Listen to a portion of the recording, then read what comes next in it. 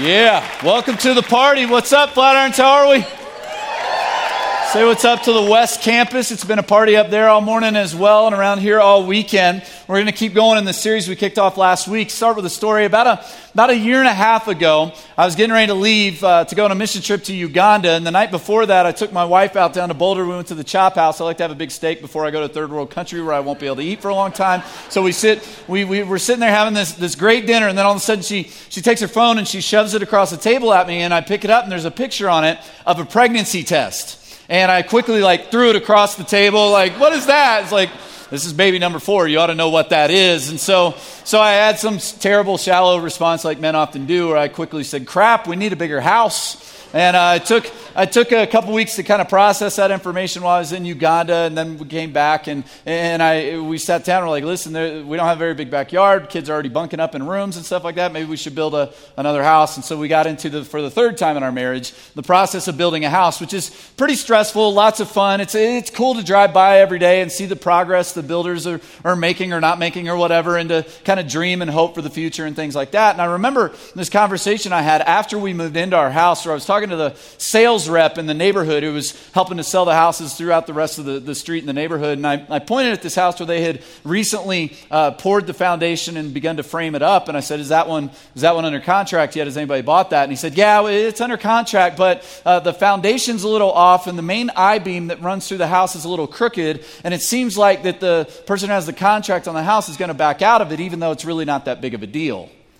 I remember thinking, not that big of a deal. If I'm that guy, I would look at the sales rep and go, so you want me to spend thousands of dollars? You want me to go in debt for hundreds of thousands of dollars? You want me to move my family into this place that admittedly from the beginning, from the outset, from the get-go, you're admitting, saying it's messed up. It's headed in the wrong direction. It's misaligned. It's not right. It has a bad foundation and a bad support system. And what are you going to offer me as incentive for that? Some nice light fixtures? I don't think that's going to work, bro. And I don't know if the original owner backed out or not, but I will tell you, every time I drive past that house, I stop for a second, just watch to see if it's going to fall down, because I know it's not set up right. And the reality is, when you're building a house, the foundation is key, because you're going to move the most important things into that place under a roof that's being held up and supported by a foundation, and that foundation is key. And that's what we've been looking at in this series. We're calling this series Big Rocks. In other words, we're looking at the most important things that have to be in place first and foremost in a church, in a community of people who worship Jesus together. We're looking at what are those foundational, non-negotiable hills we have to be willing to die on, or else this whole thing will come crashing down. What are the key elements that have to be in place, or else it doesn't matter what else we put in place, this whole thing will fall apart if we don't get the first things first. And last week we looked at our number one value around here, which is called biblical authority, which simply means this: we believe that the Bible is God's word and can show us a better way to live if, it's a big if we're willing to put ourselves under its authority. The first church was based on the Word of God, and we want this church to be based on the Word of God, which is the Bible. So please don't be surprised. If you're new around here, just know up front, listen, if you come in here week after week, we're going to go, look at the Bible, look at the Bible, look at the Bible, turn in your Bibles. We go to the Bible week after week after week, and don't be surprised when we say some hard things, because the Bible is full of hard things. Don't be surprised when we say very unpopular things, because the Bible is full of unpopular things. Don't be surprised when we say politically incorrect things, because the Bible is full of politically incorrect things. Don't be surprised when we do all these things, because we believe that this is actually the Word of God, and it carries authority, and it's helpful, and it points to Jesus. And if we'll put ourselves under its authority, it will point us to a better, note, not easier, but better way to live. That's value number one. Now this week we're going to look at the second big rock, which is commonly referred to around here, our second value, as relational intimacy.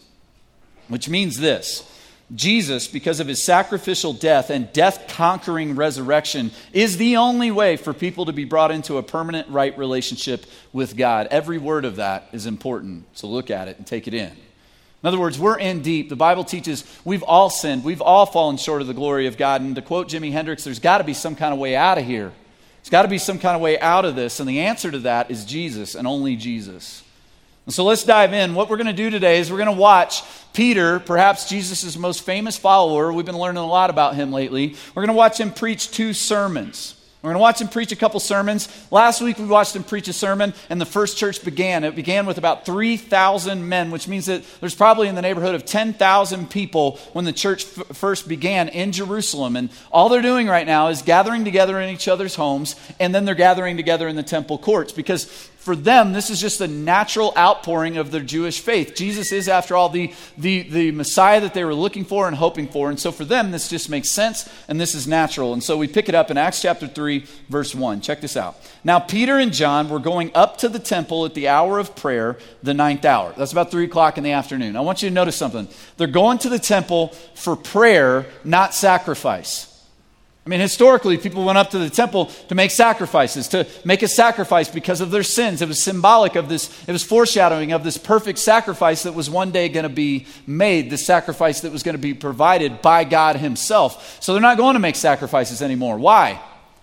Because about 6 weeks ago, Jesus died on a cross and rose from the dead, and he was the perfect sacrifice for sins. So there's no need to make sacrifice anymore. So they go up to the temple to pray. Here we go, verse 2. And a man, lame from birth, was being carried, whom they laid daily at the gate of the temple that is called the Beautiful Gate, to ask alms of those entering the temple. Seeing Peter and John about to go into the temple, he asked to receive alms. And Peter directed his gaze at him, as did John, and said, "Look at us." And he fixed his attention on them, expecting to receive something from them. But Peter said, "I have no silver and gold, but what I do have I give you." And here we go. Underline this, highlight this, circle this. This is where we're going this whole morning today. In the name of Jesus Christ of Nazareth, rise up and walk. And he took him by the right hand and raised him up, and immediately his feet and ankles were made strong. And leaping up, he stood and began to walk, and entered the temple with them, walking and leaping and praising God. And all the people saw him walking and praising God, and recognized him as the one who sat at the beautiful gate of the temple asking for alms. And they were filled with wonder and amazement at what had happened to him. So here's what's happening. Peter and John are just now doing what Jesus always did. That's what a follower does. I watched you, now I do this. And they've now been empowered by Jesus to do the things that Jesus once did. So they're able to heal this man by the power and by the name of Jesus. And just like it always did with Jesus, it draws a crowd. And Peter sees an opportunity to preach another sermon. So here we go, verse 11. While he clung to Peter and John, all the people, utterly astounded, ran together to them in the portico called Solomon's. And when Peter saw it, he addressed the people. Men of Israel, why do you wonder at this? Or why do you stare at us as though by our own power or piety we've made him walk? The God of Abraham, the God of Isaac, and the God of Jacob, the God of our fathers, glorified his servant Jesus, whom you delivered over to be denied in the presence of Pilate when he had decided to release him. But you denied the holy and righteous one and asked for a murderer to be granted to you instead. And you killed the author of life, whom God raised from the dead. To this we are witnesses. Here we go. And his name, by faith in his name, has made this man strong, whom you see and know. And the faith that is through Jesus has given the man this perfect health in the presence of you all. So Peter's going to do what preachers often do. He's going to give you the bad news before he gives you the good news. And in ranking bad news, you killed the author of life, pretty high on the list. That's pretty bad, and I'm not really sure what could be worse, but it's got to be top 3, all right? You killed the author of life. That's bad news. Those are hard words, and we don't like to hear bad news. We don't like to hear hard words, but here's something Peter learned from Jesus himself. Soft words make hard hearts, and hard words make soft hearts. We may not want to hear it, but often it's exactly what we need to hear, because hard words are often the most loving words you could hear. So Peter delivers the bad news first, and he introduces this theme we're going to see play out all morning, and the theme is the name of Jesus. The name of Jesus. Peter says, and his name, by faith in his name, has made this man strong. I don't know if you picked up on this in our culture or not. It's this way in every culture, in every place over the course of the last several thousand years. The name of Jesus is a controversial name. People get tripped up over the name of Jesus. You could say that the name of Jesus is scandalous, in fact. I don't know if you've ever noticed at award shows, people can be in a place like this, somebody walks up a bunch of stairs, accepts an award and says, I'd like to thank God. Nobody minds, nobody cares, nobody bats an eyelash. Somebody walks up those same stairs, accepts an award and says, I'd like to thank my Lord and Savior Jesus Christ. Now we got a problem. Now you're being controversial. Now you're being offensive. It's always been that way, probably always will be. Look at verse 17. And now, brothers, I know that you acted in ignorance, and as did all your rulers. But what God foretold by the mouth of all the prophets, that his Christ would suffer, he thus fulfilled. Repent, therefore, and turn back, that your sins may be blotted out, that times of refreshing may come from the presence of the Lord, and that he may send the Christ appointed for you, Jesus, whom heaven must receive until the time for restoring all things, about which God spoke by the mouth of his holy prophets long ago. So, bad news, you killed the author of life. Good news, Jesus still came for you. He still came for you. He came because you are wrong and you did wrong. There is help and there is hope and there is salvation. So repent. And we looked at that word last week. It literally means to turn around, turn away from your sin and turn toward God. Then your sins, Peter says, will be blotted out, literally forgiven, removed as if they never existed. And then as a result, times of refreshing will come. You know that feeling when you've been running really, really hard for a really, really long time? And I'm not talking about physically running. I'm talking about in life. Some of you could barely drag yourselves in here today because you are so weighed down. You are under a heavy weight, a heavy burden. You're burdening it at both ends, and it's too much. You're at capacity and beyond capacity, and you're beginning to break down physically, mentally, emotionally, spiritually. You are at your wit's end. You know that feeling where you're just overwhelmed with life? The reality is God has always wanted a time of refreshing for his people. It's why he made these little reminders about that. Things like the Sabbath, where he says, listen, one time a week, would you just put the work down and trust that I got this? One time a week, would you just remind yourself that you don't run the show, I do?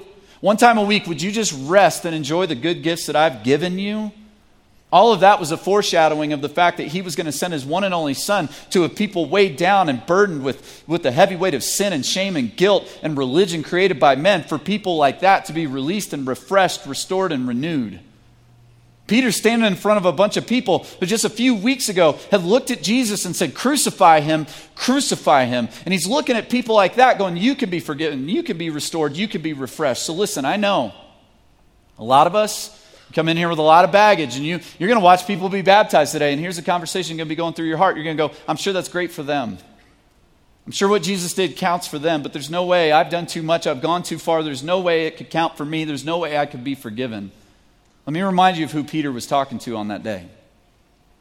He's looking at a bunch of people who on Sunday, the week before Jesus was crucified, remember this? They threw a party for him. They threw a parade. They coronated him as the king. They went, we'll follow you to the death. And 5 days later, they looked at the same person and said, away with him, crucify him. They're a crowd of sellouts and cowards and fools being preached to by the chief of sellouts and cowards and fools. His name is Peter, and Peter's going, if he can do this for me, if he can restore me, if he can forgive me, he can do this for anybody. That's pretty amazing news. That's incredible news. Peter just gets going. He's a preacher, so he's getting revved up, so he's getting into the Old Testament. He's going, listen, everything he ever heard, everything he ever studied, everything he ever read, everything he ever taught about, all the Old Testament prophets from Moses right on up the list, they were all pointing to Jesus. They were all about Jesus, and then he gets interrupted in the middle of his sermon, which is a bummer. Check this out, verse 1 of chapter 4. And as they were speaking to the people, the priests and the captain of the temple and the Sadducees came upon them, greatly annoyed because they were teaching and proclaiming in Jesus the resurrection from the dead. And they arrested them and put them in custody until the next day, for it was already evening. But many of those who had heard the word believed, and the number of the men came to about 5,000. So these are the guys that got the ball rolling with Jesus' execution. And so now they're setting their sights on Peter and John. They're really ticked off at Peter and John. Specifically, it says the group of Sadducees, which was a religious group that was in charge of the temple, are really upset with these guys right now because they're teaching about the resurrection of the dead, specifically Jesus' resurrection of the dead. The way they taught this to me in Sunday school growing up was simply this. The Sadducees did not believe in the resurrection of the dead. That's why they were sad, you see. See how that works? You're never going to forget that. It's terrible, it's awful, but it'll never leave your brain, all right? So they set their sights on Peter and John, the Sadducees and these other religious dudes, and they put them in prison. And here's the thing, the damage is already done. It actually says that the number of men who believed went from 3,000 to 5,000. So from half a sermon, 2,000 people more now believe. That's overwhelming. The damage is done. But now Peter and John, they get to sit in prison and think about this and stew on this. And Peter, remember his background? He has a history of backing down. When things get hard, Peter runs. Wonder what he's going to do today. Check verse 5 out. On the next day, their rulers and elders and scribes gathered together in Jerusalem with Annas the high priest and Caiaphas and John and Alexander and all who were of the high priestly family. And when they had set them in the midst, they inquired, here we go, by what power or by what name did you do this? He's now standing in front of the high priestly family. Peter was the one who stood in the courtyard of the high priest while Jesus was being questioned and denied Jesus 3 times. He's standing in front of these dudes, just like Jesus did. And now they demand to know, by what name, by what power, by what authority are you doing these things? They're so concerned about the name of Jesus. Look how Peter responds, verse 8. Then Peter, filled with the Holy Spirit, and we're going to do a series on the Holy Spirit in a few weeks, filled with the Holy Spirit, said to them, rulers of the people and elders, if we're being examined today concerning a good deed done to a crippled man, by what means this man's been healed? All right, let it be known to all of you and all the people of Israel that by the name of Jesus Christ of Nazareth, whom you crucified, whom God raised from the dead, by him this man is standing before you well. Wow, Peter's different. Peter's different now. It's as if he goes, okay, gather around. You want to know by what name, by whose power, by what authority we're doing these things? All right, listen up. Read my lips. By the name. He doesn't say God. He doesn't say some higher power. He says by the name of Jesus Christ of Nazareth, whom you crucified, by the way. Am I clear enough for you? Do you need me to repeat myself? That's what Peter's doing. Something is drastically different about Peter right now. And he keeps going. And what Peter's going to do right now is he's going to roll out the most offensive thing you could have said 2,000 years ago, and it's still today the most offensive thing you can say right now today. And this is what he says. Look at verse 11.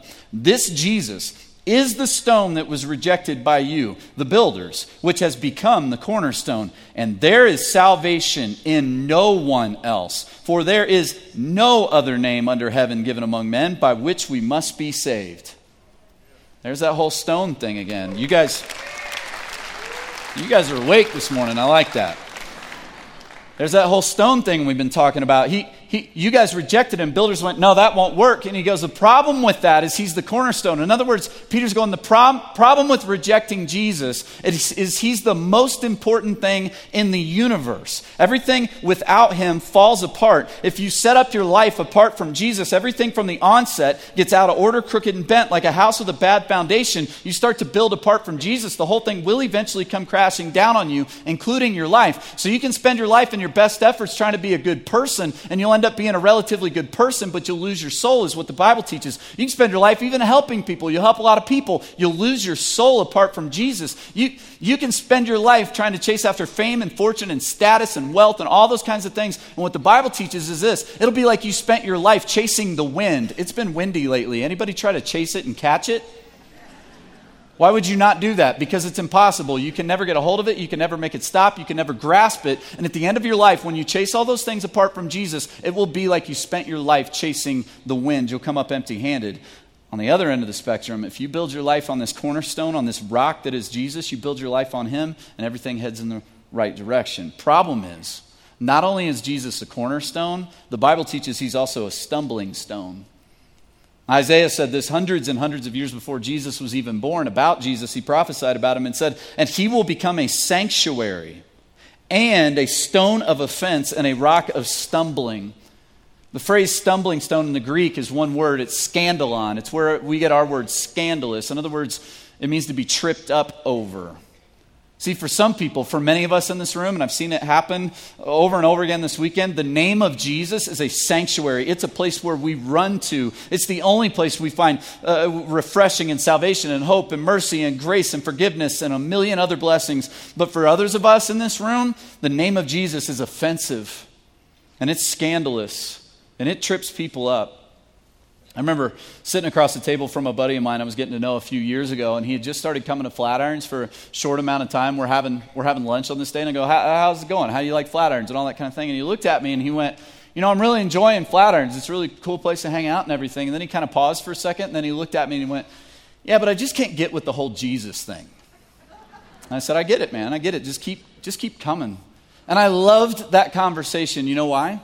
Because it indicated two things about our church that I think are really important. Number one, he was welcome here. He felt like he could belong here before he ever believed. That's important. Number two, from the onset, he was clear that we believe salvation comes through no one else but Jesus. And the cool part is, I got to baptize him in the name of Jesus with a couple of my brothers at the men's retreat last year. Here's another great part. I'll add this in. So he was at the last service, and I went back here to go to the bathroom. I checked my phone. I had a text message from him, and he said, funny thing is, I was sitting there listening to this story, and in his mind, he was going, man, this guy's really missing out on the whole Jesus thing. And he went, I didn't realize till the end of the story, and you talked about the baptism, that you were talking about me. He's like, guess Jesus does change people. That's what he says. Pretty cool. See, Peter wasn't saying this for shock value. Peter was saying this because all he's doing is saying what Jesus said. That's all we're trying to do around here. Just say what Jesus said. Peter's just delivering the news. He's not writing the news. He's just delivering the news. He's going, listen, this is the same thing Jesus always said. Jesus said this in John 14:6. I am the way, the truth, and the life. No one comes to the Father except through me. And people get tripped up on that statement. People like to cut that one right out of the Bible because that sounds so exclusive and arrogant and unloving. Right. Unless it's true. Then it's actually the most helpful and loving news you could ever deliver to anyone. And it'd be the most unloving thing ever to not deliver that news to someone who needs to hear it. So if people are going to get tripped up, let it be over the name of Jesus and only over the name of Jesus. And one of the problems I've seen in the church over the course of my entire life is before people ever get an opportunity to bump into Jesus, there's about 1,000 other stumbling stones along the way, not named Jesus. Things that get in the way, things that trip people up. Before anybody even gets a chance to bump into Jesus, they go, I'm out. So I got this other friend. That's right, I have two. Awesome. And he's a self-proclaimed atheist, although I think he's an agnostic, but we won't quibble over terms, all right? He does not believe that Jesus came to this earth, paid the penalty for his sins so that he could have a relationship with God forever. He doesn't believe in that. John 3:16, no, I don't believe that, all right? So now, as we've gotten to know each other, and we've gotten to know each other relatively well for the past several months, over the course of these conversations, it's become pretty clear that his two main objections to faith in Jesus have nothing to do with Jesus. The two things are science and Christians. His problem's not with Jesus. His problem are these other two things. And so with the science thing, I mean, I kind of dig science. I didn't get good grades in science, but that doesn't narrow the field. I didn't get good grades in anything, but I kind of like science. And so I did a seminar class a few years ago called Science and Christianity. That's online. You can go check that out if you want. And I think we've historically, Christians, done a pretty bad job of representing ourselves in the scientific world because there are lots and lots and lots of scientists who see absolutely no conflict between their belief and what they do for a living. The guy who ran the Human Genome Project, for crying out loud, is a Christian. He wrote a book called The Language of God. Go check that out if you're scientifically minded. One of my heroes in my life is my grandfather, who's a retired colonel in the Air Force, a PhD in physiology, has his master's in divinity from Dallas Theological Seminary, and taught the Old Testament for many, many years. Being smart and being a Christian are not mutually exclusive. But here's my thought. I don't think science is my friend's biggest issue. And I've told him this. His biggest issue that seems to come up is Christians. I think that's the real problem for him. The ones he's come into contact with, some of them, there's a couple of them that, honestly, they're kind of crazy. Some of them are kind of idiots. And here's the one that really gets me. A lot of them demand that his behavior line up with their beliefs, even though he doesn't share their beliefs. Scientifically speaking, that's called getting the cart before the horse. It doesn't even make any sense. He doesn't like Christians who make political persuasions a litmus test for faith. Christians who align things Jesus never talked about or never said with Christianity. Christians who are judgmental, stupid, and hypocritical. People who put a heavy load on people but won't do anything to carry it themselves. And my friend says, why would I want to be a part of that? Why would I want to be in for that? I'm out. I don't want to be like that. Here's the other thing. As I've gotten to get to know my friend, he's a good leader. He's a good businessman. He's a good husband. He's a good father. We have long talks about family and leadership and kids and all kinds of things. And here's the weird part. On most of those things, most of the time, we agree. And when he sits and he starts telling me stories about some Christians in his life, I'm like, bro, I'm with you. I don't like them either. I'm on your team on this one. I'm on your side. He texted me the other day. He said, you know what I think we ought to do? We ought to do a podcast called The Atheist and the Pastor. I was like, I'm in. And he said, I think he's serious about this, so it might happen. I don't know. He goes, the premise of it needs to be that people would expect us to disagree on most things, but we actually end up agreeing on a whole lot of stuff. I said, I'm in. Now, here's the other thing. My friend totally knows where I'm at. He knows where I stand, and he knows what I believe. He knows that I believe Jesus is the only way to heaven, the only way to be forgiven and reconnected to God. And my friend, here's one of the things I love about him. He doesn't pull any punches. When he asks you a question, it's direct. He doesn't worry about whether he's going to really hurt your feelings with it or not. He doesn't worry about whether it shocks you or not. He just asks a question. So this one time we're having this conversation in the middle of the night in Vegas at a bar in MGM Grand called Whiskey Down. Don't judge me. I saw some of you there, all right? So we're having this conversation about Christianity, literally in the middle of the night in Vegas. And it was a great conversation. In the middle of it, my friend looks at me and goes, "So Scott, do you think I'm going to hell?" I don't know what you would have said in that situation, but I looked right at my friend and I said, "Yes. But I don't want you to, and you don't have to, bro." Now, here's the thing. It's interesting. He didn't punch me. He didn't even get mad at me. He almost seemed, and I think he actually was, thankful that I gave him an honest answer. Now, I went back and forth on whether to even tell you this whole story this weekend, because here's the reality. I'm going to get lit up by everybody for this one. I'm going to get yelled at. My email's going to go through the roof. I'm afraid some people are going to make the wrong conclusions from that story. So here's one. Do not do this, okay? I do not want a bunch of Bible-thumping morons to go hear what I just said and go make some signs that say turn or burn and get on the street corner and start yelling at people. That's not the takeaway. Notice that this conversation happened in the context of a relationship, right? I had the right. He asked me the question. See, a lot of Christians, they give off the vibe that they're actually happy that some people are going to hell, which is nothing like Jesus' attitude. I'm also going to get yelled at by a bunch of people who want to pick and choose what to cut out of the Bible and what to keep, and they're going to be blown away that I would be so hateful as to, wait for it, teach what Jesus taught. Do you remember value number 1? I'm not at liberty to tell Jesus to shut up. Don't say that. That's offensive. My job is to say, this is what he said. This is what he said. I don't have the liberty to go, this isn't in the Bible, because it is in the Bible. Jesus taught about hell more than anybody else in the Bible, but he never did it with a smile on his face and a condescending grin as if he was happy about it. He did it as the person who left the comfort of heaven and came down to this cesspool called planet Earth to rescue us from hell. That's why he came. And then I'm going to have people who are going to go, "Well, Scott, did you lead him in the sinner's prayer right there in Las Vegas? God help us all. Did you?" No. The sinner's prayer is not in the Bible. That just upped my email account. Yeah. It's not. I'm fine with the sinner's prayer. It's just not in the Bible, so quit acting like it is, all right? Listen, my friend knows a couple things about me. Number 1, I care about him. He's my friend, whether he ever believes or not. In other words, he's not my project. He's my friend.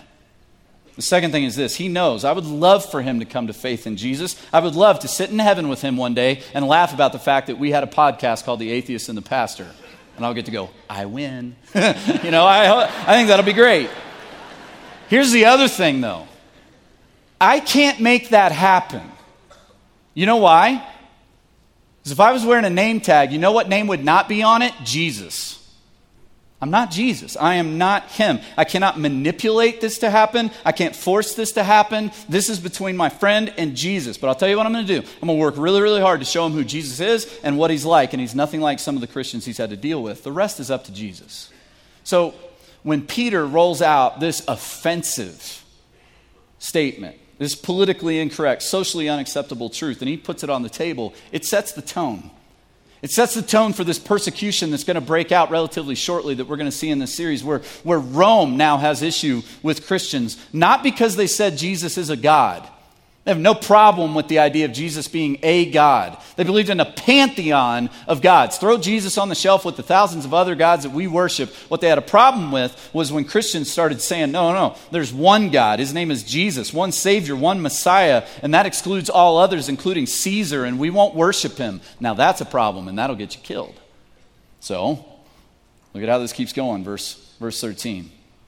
Now when they saw the boldness of Peter and John, and perceived that they were uneducated, common men, they were astonished. And they recognized that they had been with Jesus. But seeing the man who was healed standing beside them, they had nothing to say in opposition. But when they had commanded them to leave the council, they conferred with one another, saying, "What shall we do with these men? For that a notable sign has been performed is evident to all the inhabitants of Jerusalem, and we can't deny it."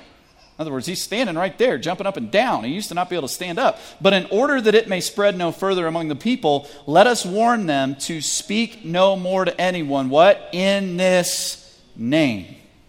Speak anymore in this name. Here's what they notice about Peter. Peter is different. He's not backing down. He's not denying Jesus. He's bold. And what explanation do they have for that? Nothing other than he's been with Jesus.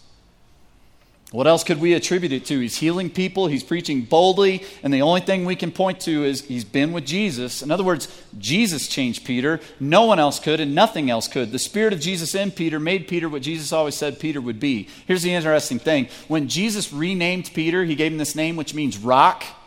His old name was Simon. He said, your name is Simon. Now it's going to be Peter. After Jesus did that, you know what Jesus never called Peter? He never called him Peter. Because he wasn't the rock yet. He always referred to him by his old name, Simon. Now he's Peter. He's the rock. And they say, stop preaching in the name of Jesus. And we'll see how the rock holds up. Look at verse 18. So they called them in and charged them not to speak or teach at all in the name of Jesus. But Peter and John answered them, whether it's right in the sight of God to listen to you rather than to God, you must judge. For we cannot but speak of what we have seen and heard.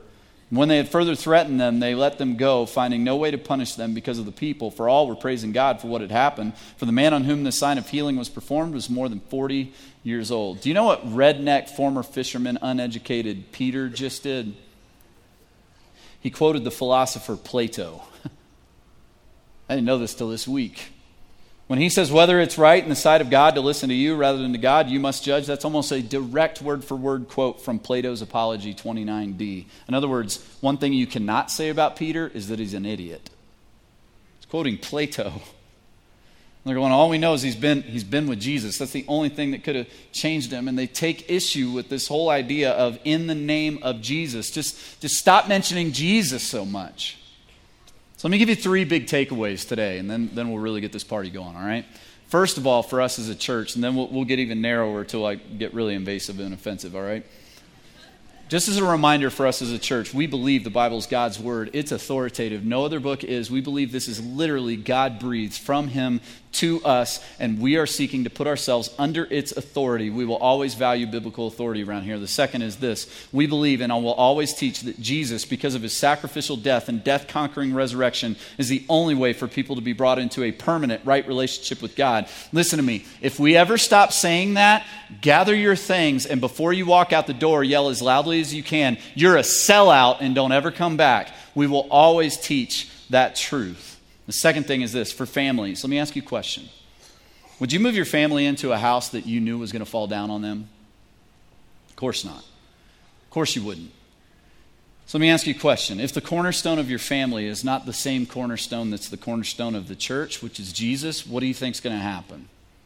What result and what outcome can you foresee?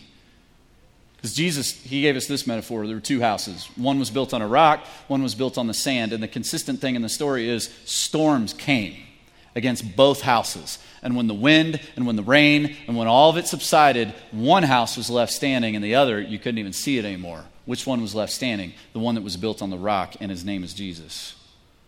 Let me say this. Following Jesus is not your ticket to some buried treasure. Jesus is the treasure. That's what he is. So don't have this expectation that Jesus is your ticket to health. Do you understand the amount of conversations I have out in the lobby with people who are dealing with cancer in this church? People with great faith in Jesus who have cancer right now. One of my old students, he was one of my students when I did children's ministry years and years and years ago. He's in college now. He's an athlete, and he just got diagnosed with cancer, and he's in this fight. But here's the reality. Jesus never promised him that if he built his life on him, cancer would never come. What he promised was, if you make me the cornerstone of your life, cancer can come at you as hard as it wants, and it will not be able to destroy you. And I hear that story out there almost every weekend. Jesus is not your ticket to fertility. Do you know the amount of conversations I have out in that lobby? I had a conversation over lunch this week with a friend of mine. Do you know how many people tell me their stories about multiple miscarriages and stillborn babies and terrible ultrasound appointments where there is no heartbeat?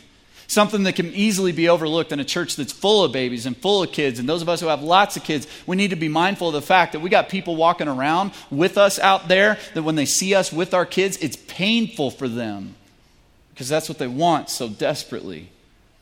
And that type of stuff's overwhelming. And here's the reality. Jesus never promised any of us that we would see a heartbeat at that next appointment. What he promised was, listen, you build your life on me. Let me be the cornerstone of your life. And whether there's a heartbeat or not, it will not destroy you. Fathers, let me talk to you. How are you making clear that Jesus is the cornerstone of your family? Not soccer, not baseball, not good grades, not nice things, expensive cars, and business. None of that. Because here's the reality. Something is the bedrock, cornerstone, foundation of your family. What is it? And if it's not Jesus, what do you expect to happen? If it's not Jesus, it will not hold up when the inevitable storms come. They will come. Let me talk to you. You, me, us specifically. Let me ask you a question. Do you believe that Jesus is the way, the truth, and the life, and no one can come to the Father except through him? Do you believe that Jesus came, and when he was on that cross, he became your sin and your shame and your guilt, and through him and only through him, you can become the righteousness of God because of what he did for you? Do you believe all that? See, I think we miss just how sufficient Jesus' sacrifice for us was. And some of us, we miss this because of just how we're wired. And a lot of us, we miss this because of how we've been taught. And it's a lie from the gates of hell. But here's what a lot of us think, okay? A lot of us think that Jesus, when he died on the cross for our sins, filled our grace cup to about, 60% full. And because we think this way, we go, well, that's not a bad deal because he did more of the work. So all we got to do is 40% of the work. So we spend our life thinking, okay, so I just do some more good stuff and eventually I can top myself off. But the problem is we also seem to innately understand that we do bad stuff and all of a sudden, I'm back at a deficit. So I got to do more good stuff. But then I do more bad stuff and then I try to do more good stuff. And we get in this terrible exchange. It's like being on a treadmill. And what we miss is the fact is what the Bible actually teaches. When Jesus went to the cross and paid our debt, he paid it to the full. See, So this is what I love about baptism, and this is what I love about what you're about to watch, okay? Because baptism is this picture of this overwhelming sufficiency of the gift of God in Jesus, the grace that he gives us. I think it was Philip Yancey who said, grace is like water, it always runs to the lowest point. I don't care how low you think you are right now, you're not lower than where grace can reach you. So I got this buddy. He's going to be down here right now here in a minute. His name's Michael Kane. He's been on staff for years. And when he baptizes people, he does it with authority. Like he leaves no doubt. So if you line up over here with him, sign the waiver, all right? Sign the waiver. I don't know what can happen, but I know you're forgiven, all right? So here's the reality. Baptism doesn't save you. Jesus saves you. So if you believe all those things that we just talked about, do this not as a symbol of what you've done for yourself, but of what Jesus has done for you. Come down here and be baptized today. If you've been baptized before and you understood what you were doing, you don't need to be baptized again, but let this be a reminder at this campus, at West Campus, of what Jesus has done for you. Parents, you cannot do this for your kids. This has to be their decision or this means nothing. You don't do this to get anything. You don't do it to get closer to God, to get a better life, to get anything. You do this because you've already been given something, and his name is Jesus. And so when you come down here, what they're going to do is they're going to ask you, do you believe in the name of Jesus? Do you believe that Jesus is the Christ, the Son of the living God? He's your Lord and he's your Savior. And if you say yes, they're going to say, then I now baptize you in the name of the Father, in the name of the Son, Jesus, in the name of the Holy Spirit for the forgiveness of your sins and the gift of the Holy Spirit. That name, Jesus, that has tripped people up, has become a sanctuary and a place and a cornerstone that's worth building your life on for over 800 people already this weekend. Welcome to the party.